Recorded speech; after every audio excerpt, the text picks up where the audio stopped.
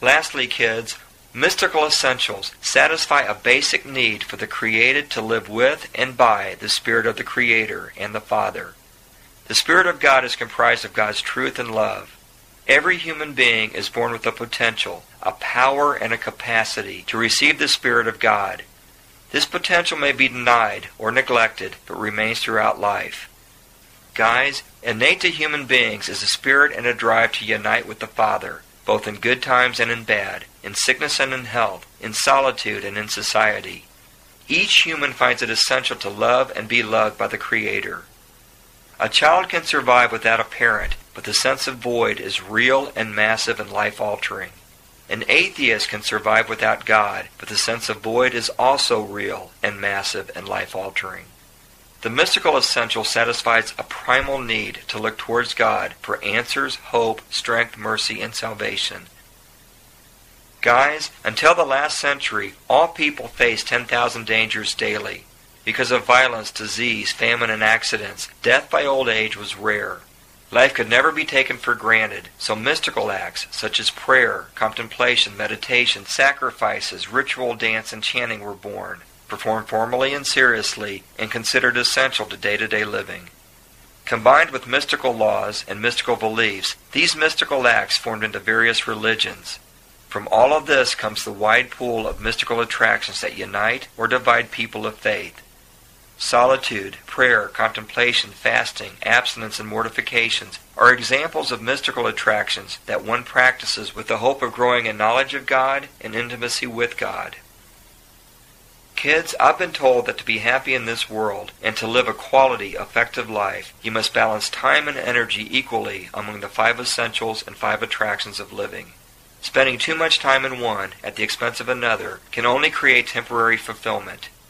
I've been told neglect of one essential or attraction for extended periods results in unhappiness that may even manifest into forms of psychosis, such as depression and anxiety.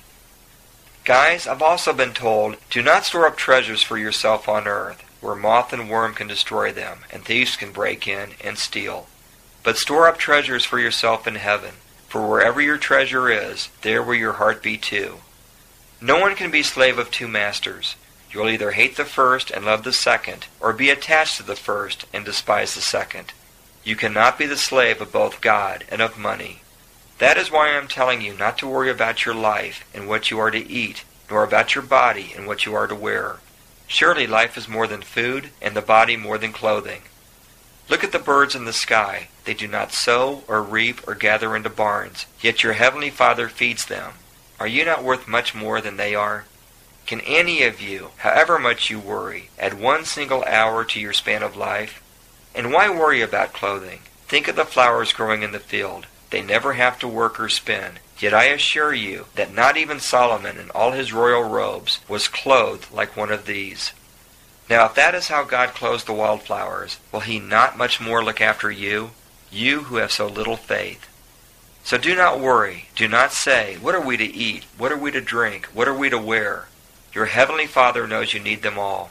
Set your hearts on his kingdom first, and on God's saving justice, and then all these other things will be given to you as well. So do not worry about tomorrow. Tomorrow will take care of itself. Guys, I've also been told that man works thinking only of today. You must see things with the eyes of eternity, without that mad urge for material things. From this will come peace and calmness, and you will give life and vigor to ever so many without losing your own vitality.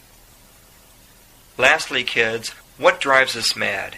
It's the remorse for something that happened or didn't happen yesterday, and the regret for all of the yesterday's could-haves and should-haves, and the dread of what tomorrow may or may not bring. We consume our tomorrows, fretting about our yesterdays. Guys, humans are the only creatures that live in 3 times. In the past, in the present, and in the future. We are the only creatures that can be unhappy if one of these is worthless. On the other hand, humans are the only creatures who can live in eternity. So don't worry about tomorrow. It'll take care of itself. Don't fret over yesterday, or you'll go mad. Kids, strive to ignore 2 days out of the week, yesterday and tomorrow. And today, know with your hearts and minds that your Heavenly Father looks after you, you who have so little faith. Live today and each of your todays. not with the eyes of others, but rather live life with the eyes of eternity.